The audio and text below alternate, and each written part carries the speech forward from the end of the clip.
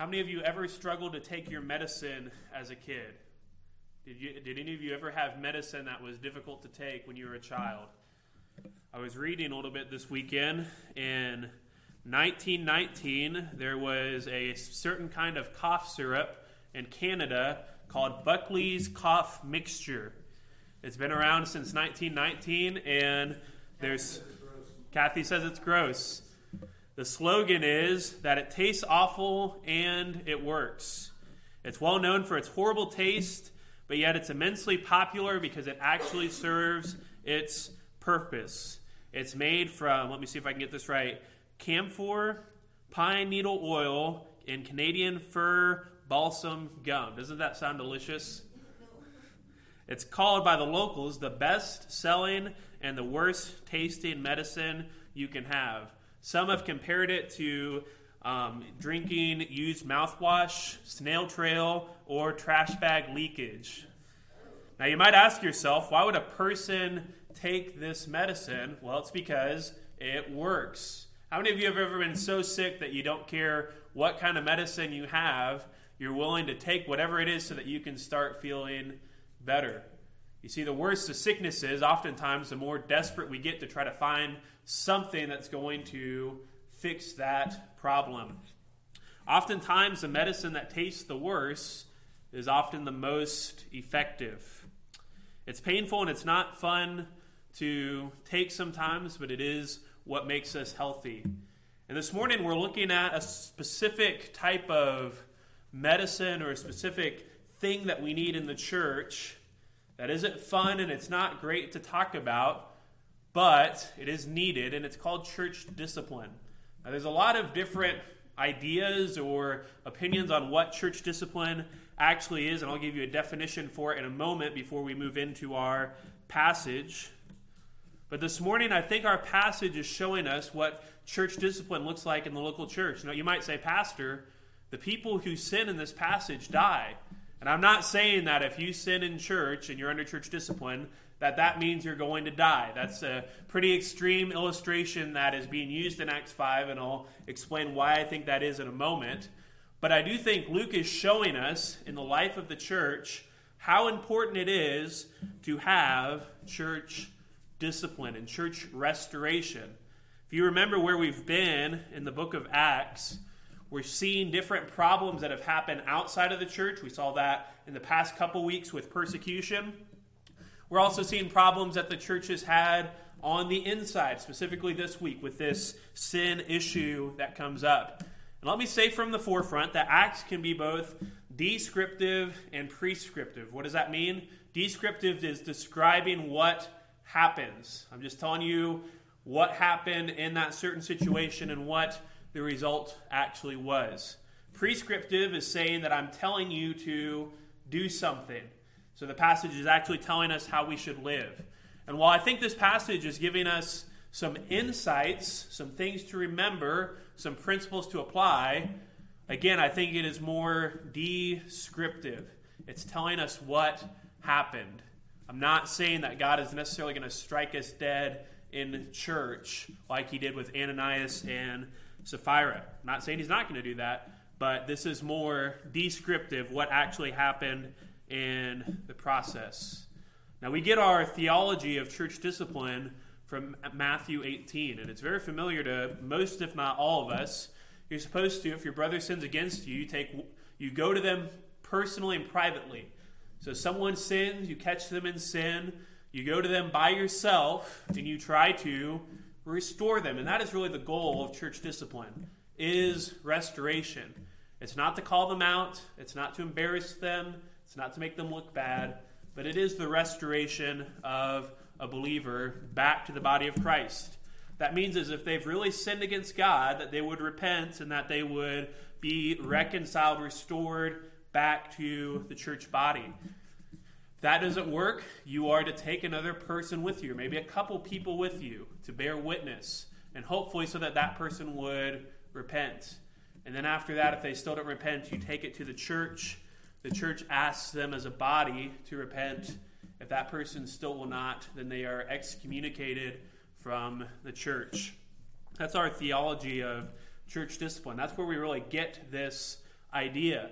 But the goal of church discipline is not, again, to embarrass someone. It's not to have a big, long church meeting where we say everything bad they've ever done in their life. But it's because we love that person. We hope that they're a brother and sister in Jesus Christ, and we want to restore them back into fellowship if they've sinned.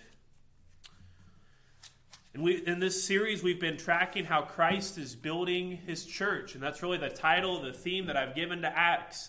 It's that Christ builds his church. In the chapter before Matthew 18, or 2 chapters before, Christ says that he is the one building his church, and the gates of hell will not prevail against it.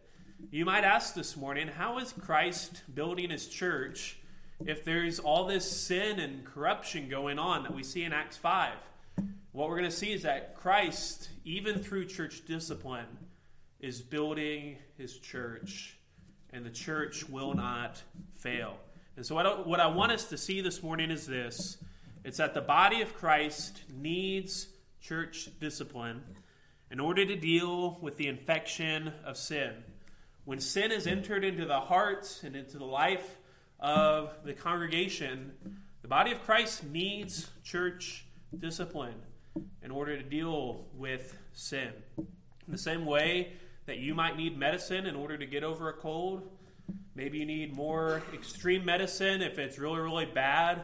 The same way the church needs church discipline in order to deal with the infection of sin. Now, like I said earlier, I want to describe or define what church discipline is for us before we move into this passage. And I got this definition from a guy named Jonathan Leeman. He's a writer on church life and church body functions, things like that. And he says, church discipline is the process of correcting sin in the life of a congregation and its members.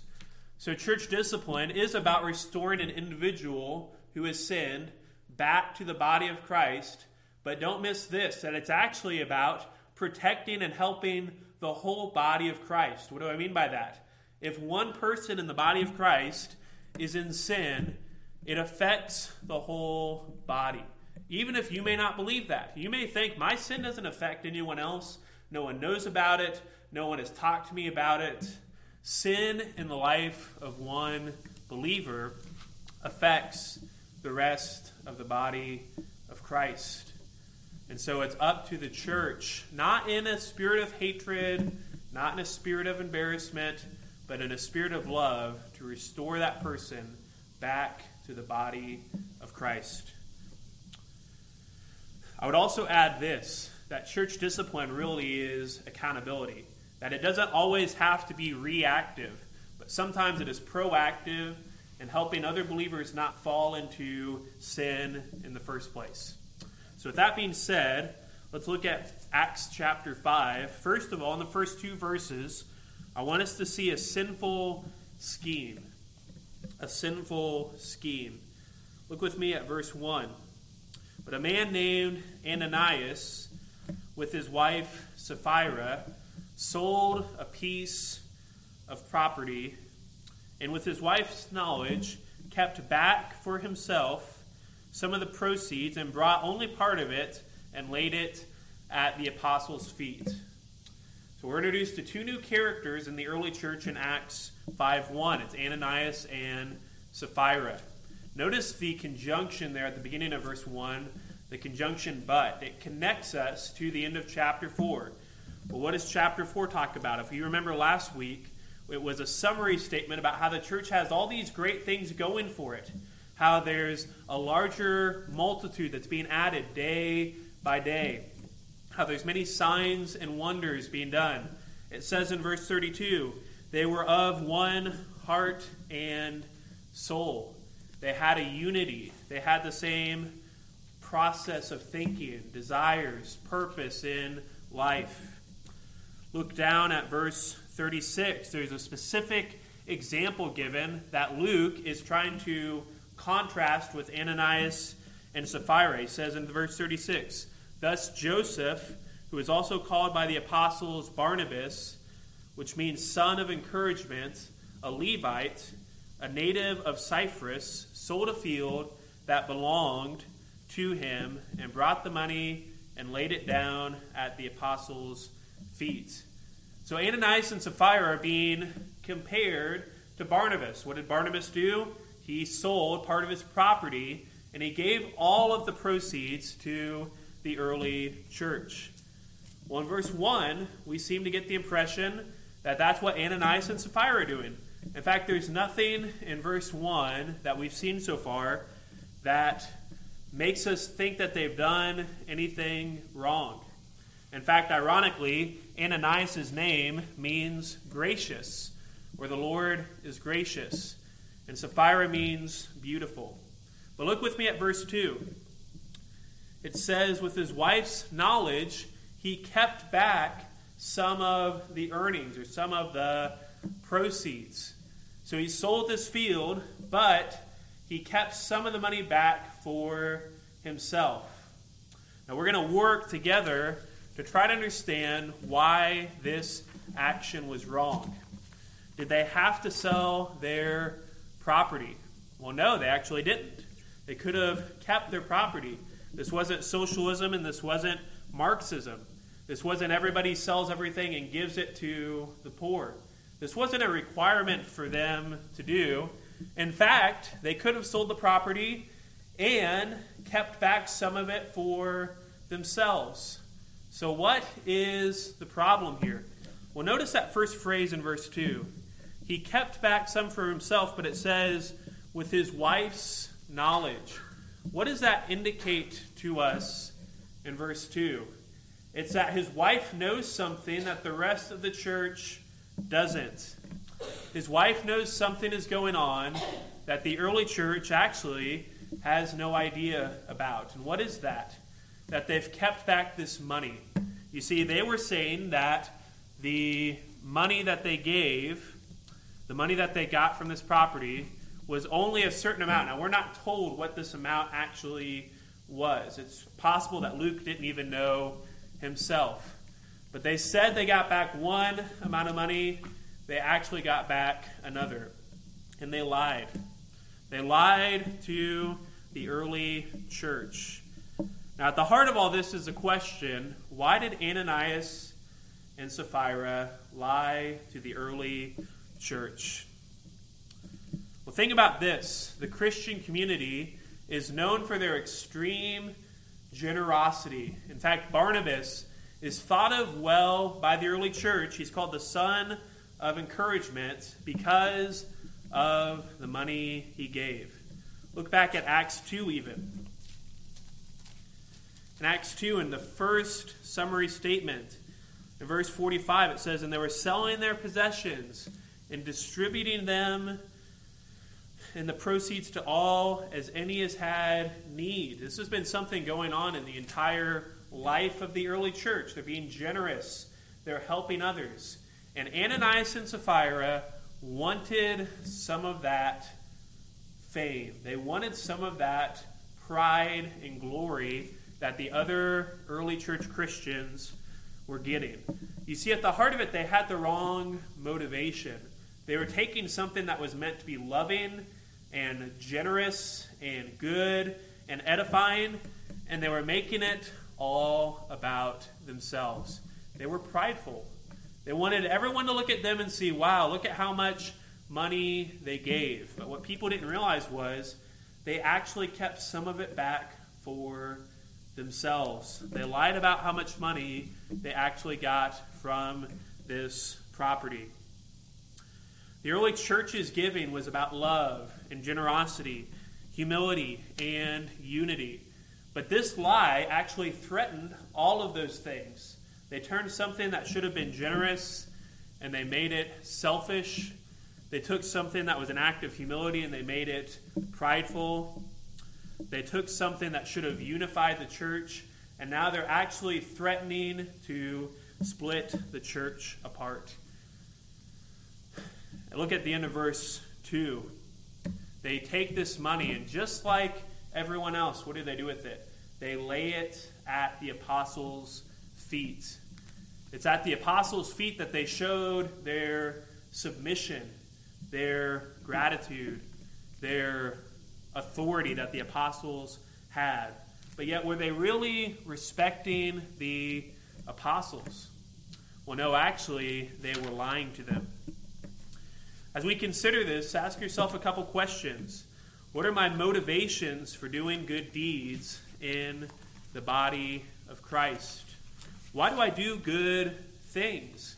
And I'm not telling you not to give in church. I'm not telling you not to help out with things. But am I doing it with a heart that truly wants to serve the body of Christ and serve God?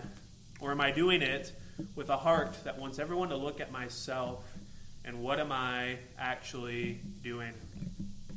What am I doing to promote or detract from unity in Christ's body? Friends, the ends don't justify the means. Good works could legitimately help the body of Christ, but yet also hurt it with the wrong motivations. Look with me, secondly, at a considerable confrontation. Look with me at verse 3. Ananias, and this picks up right after they bring the gift and they lay it down at the apostles' feet. Sapphira is not there at this time. That's important for us to note. But it says in verse 3, but Peter said to Ananias, why has Satan filled your heart to lie to the Holy Spirit and to keep back for yourself part of the proceeds of the land? What I find amazing is that Peter already knows. And how does Peter already know? There's a couple different possibilities, but I think it's most likely that the Holy Spirit indicated to Peter that Ananias and Sapphira had been lying about their giving. Again, this is a time when people are healing, when people are speaking in tongues, or doing all these miraculous things. I think it's probably very probable, at least, that the Holy Spirit informed Peter and said Ananias and Sapphira are lying about how much money they actually got back from that property. And notice he's very harsh with Ananias. He's not going to be quite as harsh with Sapphira, but he's very harsh with how he deals with Ananias. His first question is, why has Satan filled your heart? How would you like that if you're talking to me after the service and you're telling me about something good you've done, and I all of a sudden tell you, hey, why has Satan filled your heart? I don't think you'd probably be on good terms with me as your pastor if I said that to you. But also, there's probably this thought in Ananias' mind that maybe he's been found out. What does it mean that Satan filled his heart? Well, throughout Acts, we've been talking about the filling of the Holy Spirit. This is something that can happen multiple times where a believer is filled with the Spirit. You remember, the Holy Spirit always indwells us, right? We always have the Holy Spirit through baptism. But when we're filled with the Spirit, we're enabled, it means that we're walking in the Spirit, we're doing what the Spirit wants us to do. And there are even times when we are giving the message of the Spirit. We're telling other people the Word of God. It's not some kind of special revelation or anything like that, but it means that you're being sanctified by the Spirit. It's what all the believers would want. But yet are Ananias and Sapphira filled with the Holy Spirit? No, they're actually filled with Satan. That is not what you want to have going on if you are a Christian. Now, I don't think this means that Ananias and Sapphira were demon-possessed, okay? I don't think that can happen to believers, and as I'll explain in a few moments, I do think Ananias and Sapphira were believers. So what do I think is going on here? Go to Matthew 16 for just a moment. We talked about this passage a couple weeks ago in Young Adult Bible Study, and I think it helps us understand even a little bit of what's going on here. I talked about earlier how Christ builds his church, and the gates of hell will not prevail against it. In verse 21, we see Jesus explaining to his disciples that he would have to go and suffer and die on the cross. And notice how Peter responds in verse 22. It says, Peter took Jesus aside and began to rebuke him, saying, "Far be it from you, Lord, this shall never happen to you." He says, you're not going to die. You're not going to suffer. None of this is going to happen to you. And what does Jesus say? He says, "Get behind me, Satan. For you are a hindrance to me. That means a stumbling stone. Peter goes from being Peter the rock to Peter the stumbling stone. You're going to make other people stumble, Peter. If you're not setting your mind on the things of God, but rather on the things of man. Rather than being used to help other people understand the things of God, the things that have spiritual insight, Peter is instead focusing on the things of man. So what do I think it was mean that they were filled with Satan? I don't think they were demon-possessed, but their actions were so fleshly that they were actually enabling a work of the devil. What does the devil want to do to the church? He wants to divide it. He wants to break it apart. He wants to cause believers to sin. This act of generosity in the church, of selling possessions and property and all these things, it was a really good thing for the church to be doing. But yet what is happening here? It's being perverted. It's being a cause of disunity. It is hurting the body of Christ. So Peter says, you're not filled with the Spirit, you're filled with the devil. You're filled with Satan. He continues. He says, why has Satan filled your heart to lie to the Holy Spirit? What does it mean to lie to the Holy Spirit? You're trying to deceive not only the church, but if we recognize that the Spirit works in the life of the church, then we have to recognize that if you sin against the church, if you lie to the church, you're actually lying to the Holy Spirit of God. Their lie was not just to other believers, it was to God himself. Now, is the Holy Spirit deceived by Ananias and Sapphira's lie? Well, no. And that's obvious because I believe the Holy Spirit told Peter that they were the ones who were lying. So the Holy Spirit wasn't actually deceived, but they did try to lie to him. And then he calls out his sin. He identifies what happened. He says, you kept back for yourself part of the proceeds of the land. Now again, they didn't have to give all of the proceeds. But in verse 4, Peter gets specific and he helps us to understand why was this such a big deal. Look at verse 4. While it remained unsold, did it not remain your own? Meaning this, you didn't have to sell it. You didn't have to give up your property. You didn't have to give them this money at all. But they chose to sell it, and that was a good thing. That was something that would help the body of Christ. And it says, after it was sold, was it not at your disposal? You could have done what you wanted to with money. You could have given 100%, 75%, 50%. You didn't have to lie about it. But the heart of the issue is this. It's that Ananias and Sapphira wanted to look like they had given everything, all that they had, in this great act of generosity, when in reality they were being selfish with their money. He says, why is it that you have contrived this deed in your heart? Why is it that you've chosen to do this evil? He says, you have not lied to man, but to God. This sin of deceit was not a sin just against their brothers and sisters in Christ, but it was a sin against God. Now notice what happens to Ananias, and this is where it gets really kind of crazy for us to understand. It says in verse 5, when Ananias heard these words, he fell down and breathed his last. He dies. He immediately dies. Now there's a lot of questions as to why did he die? Did he have shock? You know, some people that are being found out like that, they have shock and maybe they have a heart attack and die at that point. Did something else happen? Well, no, he died because the Spirit of God said he was going to die in that moment. Now again, this isn't always the punishment for sin. But this is what happened to Ananias and Sapphira. And the question that we have is, why? Why did they have to die after their sin? If you think about it, yes, they lied. It was horrible. It disrupted the unity. But is it the worst possible sin that's ever been done in the history of the church? No, it's not. So why did they die? the answer, I believe, is in that next phrase. And great fear came upon all who heard it. Why did Ananias and Sapphira die after they sinned? It's because God is using this story as a powerful illustration for the rest of the church. And you might ask, what is he trying to prove? What's the point of this? He's showing the seriousness of sin. What other passage have we studied has the early church had to deal with sin?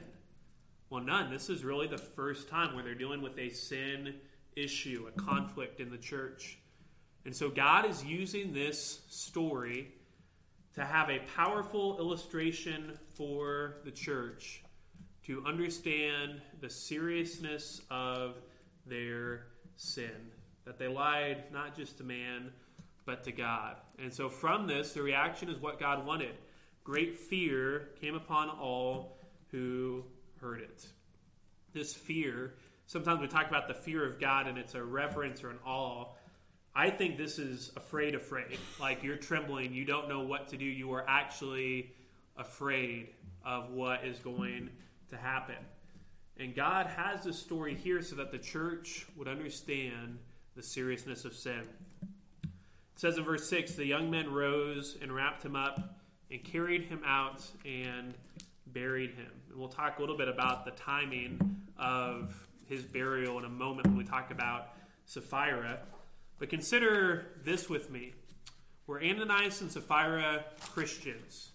Were they actual believers in Jesus Christ? Again, how could a believer be filled with Satan? Well, like I said, I don't think that means that they were spiritual or that they were demon possessed or anything, but rather that they were doing Satan's will. I do think they were believers for a couple reasons. First of all, look at Acts 4:32. Now the full number of those who believed were of one heart and soul, and no one said that any of the things that belonged to him was his own, but they had everything in common. The people who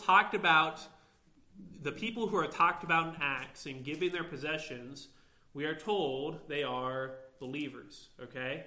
So the people who are talked about in Acts as giving up their property, we're told are actual people in the body of Christ. Secondly, I find it hard to believe that an unbeliever could lie to the Holy Spirit. How would an unbeliever lie to the Holy Spirit? Well, I think it's something you do when you're part of the body of Christ. Now, obviously in Matthew we're told that unbelievers can blaspheme the Holy Spirit, and I'm not going to get into that right now. But it seems to be something they would have done if they were a believer. They lied to the Holy Spirit. We see also in other passages, thirdly, that physical death sometimes does happen to believers who are caught in sin. If you think of 1 Corinthians with people who partook in the communion dinner unworthily, who hadn't confessed sin, it says, for this reason, some people sleep, and there's a lot of different opinions on that passage as well. But sometimes physical death does happen to believers in Christ who are in sin. Lastly, we talked about how can Satan fill the heart of a Christian. But yet I think the point for Ananias and Sapphira is this, that they should have known better. An unbeliever wouldn't have known any better. They're unsaved. They don't have the Spirit of God. But Ananias and Sapphira should have been filled with the Spirit, which you can only be if you're a Christian, but rather they were filled with Satan and sin. And so Ananias dies. Ananias dies, and this is a pretty big confrontation that happens here in Acts. But again, it's pointing out, it's telling us how serious sin is in the church. Now notice with me lastly verses 7 through 11, and we'll see an avoidable outcome. An avoidable outcome. Look with me at verse 7. After an interval of about 3 hours, his wife came in, not knowing what had happened. Now I think this is probably my biggest question as I read this passage. and that is, how did his wife not know that her husband had died? And not only right away, but 3 hours. His wife didn't know. I mean, what was she doing during that time? She obviously wasn't with him as they were worshiping, but where was she?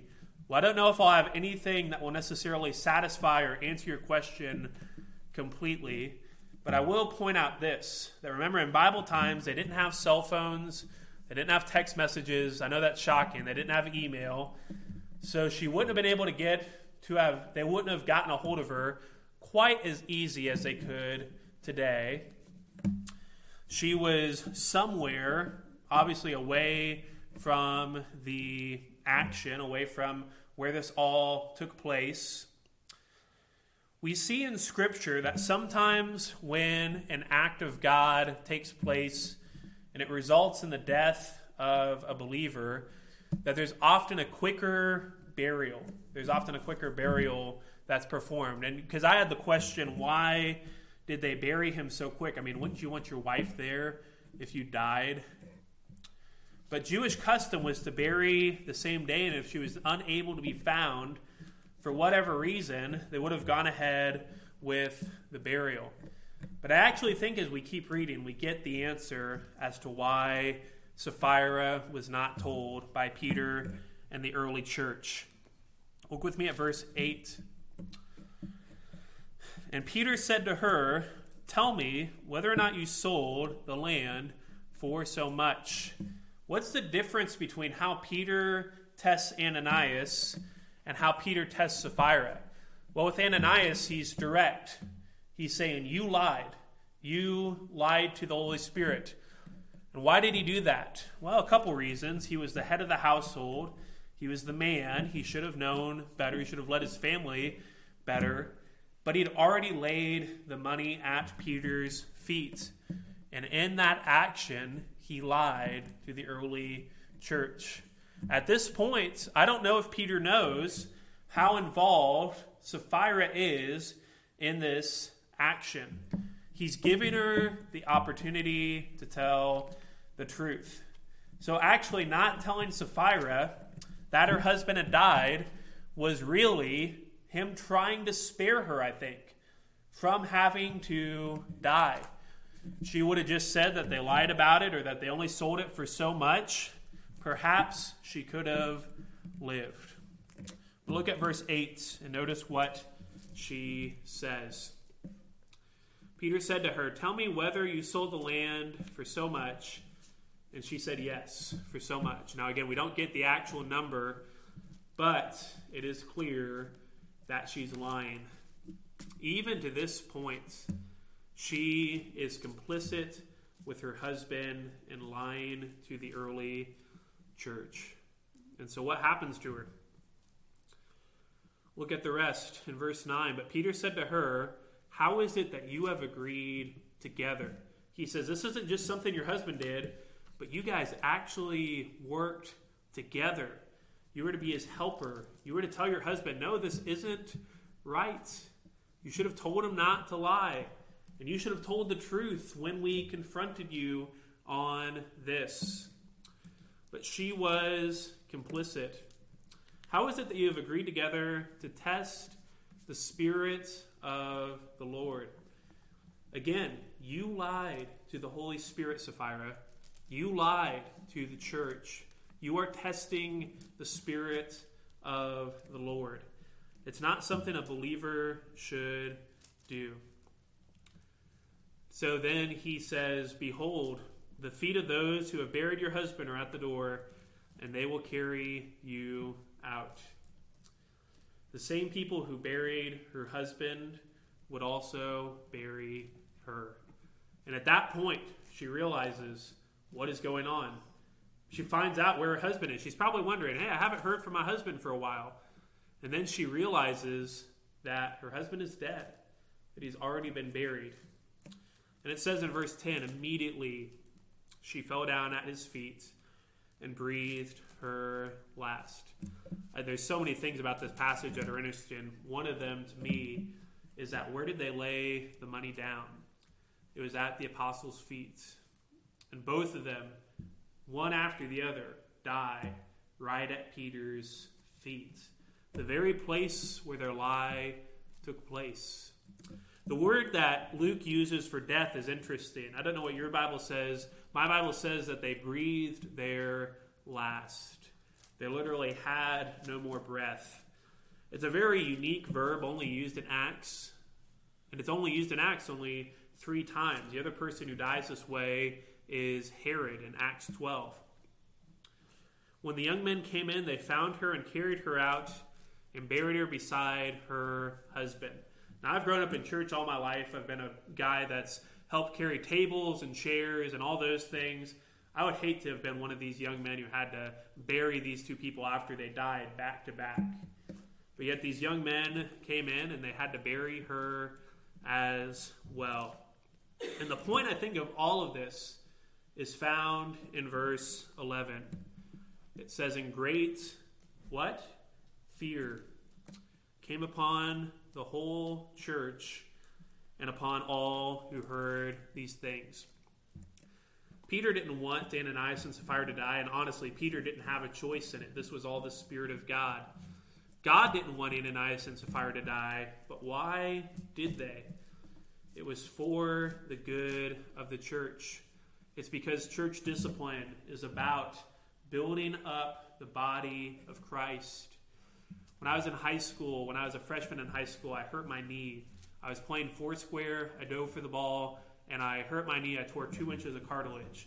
Now, because the injury was so just outlandish, my family and I didn't think that I needed to go see the doctor. In fact, my dad spent that night trying to tell me to walk it off and walk on it. Hopefully it'll get better. And I can remember kind of crying and being in pain. And, my dad's a super generous guy, but none of us thought it was actually broken or anything until I finally went to the doctor. And the doctor told me, actually, that's the worst thing you could do for your leg is to pretend like everything is normal. So I had to have surgery on it. I was on crutches for about 3 or 4 months. None of that I wanted to do. None of that was easy for me to do. I had to give up walking and playing basketball and all those things. But if I wanted to use that part of my body effectively, if I wanted to ever be able to walk somewhat normal again, I needed to have that surgery. I needed to do something about my leg. And that's what church discipline is. We never want to have to do it, and it doesn't always mean that they're going to die. It doesn't always mean that somebody is going to be kicked out of the church. In fact, we pray that if we confront someone on their sin, that they would be restored back to the body of Christ. But why do we have all this in the first place? Why do we have church discipline as a church? It's because it's needed to help with the body of Christ. Do you realize that the holiness and the purity of the church is so important that God is willing to kill 2 believers in order to keep the rest of the church unified and pure? God cares about the holiness of his church, so much so that he uses a story to show us that. Now, what I find interesting is a couple things just as we close. The first time that church is ever used in Acts is found right here in Acts 5:11. In verse 11, "And great fear came upon the whole church." It's after this moment that they're recognized as the assembly, the body of Christ. It's literally translated called out ones. Now notice in verses 12 through 16, we'll study this next week. But there are great signs and wonders that are done. And it says there are people who hear the gospel. There's people who are healed. There's people who hear the gospel. In verse 14, "And more than ever, believers were added to the Lord, multitudes of men and women." And why is that? Because the church takes care of the problems and of the turmoil that is going on inside of the body of Christ. And you know what? God blesses that. And God looks on the church and he adds to their number because they take sin seriously. How do we deal with sin inside of the church? This is not something any of us really want to talk about. It's not something that's easy for me to preach on. But how do we take care of sin in the church? First of all, we gather transparently. And what do I mean by that? We are open and honest with each other. Now, you don't have to tell me every darkest secret that you've ever had in your life. But we're transparent with each other, and we're vulnerable, and we have that connective unity with one another, and we have relationships that enable us to say, hey, I think you might want to work on this. Have you been okay in this area of your life? Right with that, we ask questions lovingly. We ask questions not to try to judge or embarrass or call someone out, but rather because we love one another. Thirdly, we gently restore. Turn to Galatians 6:1. Schaefer mentioned this passage in Sunday school. Galatians 6:1. Brothers, if anyone is caught in any transgression, you who are spiritual, restore him in a spirit of gentleness. When you do have to confront someone on sin in their life, would you restore them in gentleness? Not harshly, not in a way that I said I told you so, but in a spirit that's gentle and loving. Fourthly, we forgive easily, meaning that when a person does repent, we gladly welcome them back into the body of Christ. And lastly, we protect the gospel faithfully. It's our mission as a church. We love one another. We don't want to see anyone ever removed from the body of Christ. We pray that they repent and that they're restored back into fellowship with us. But there are times when someone's lifestyle is such that they continue to not repent of their sin. And so we say as a church, we have to protect the gospel. And we do not have confidence in that person that they are really a believer. And why is that? Because they won't repent of their sins. These are not easy things for us to talk about. They're not easy things for us to deal with in Acts. But God helps his church. He blesses his church who takes sin seriously in the life of a congregation. Just like you may not want to take your medicine, just like you may not like the effects that that medicine may have on you, how it tastes, how it makes you feel, we do it because we want to be healthy and we want to be restored. And in the same way, we confront each other on sin, even when that's hard sometimes, because we want what is best for the body of Christ. Let's pray. Father, we thank you for your word. We thank you for these believers, Lord, and their great example of you, for their faithfulness in protecting the gospel, for their faithfulness in serving you. God, may we be faithful as your church to protect the gospel. May we be faithful to gently and lovingly restore those who have sinned back into fellowship. And God, may we rejoice as we see more sinners brought to repentance and to a relationship with you. In Christ's name, amen.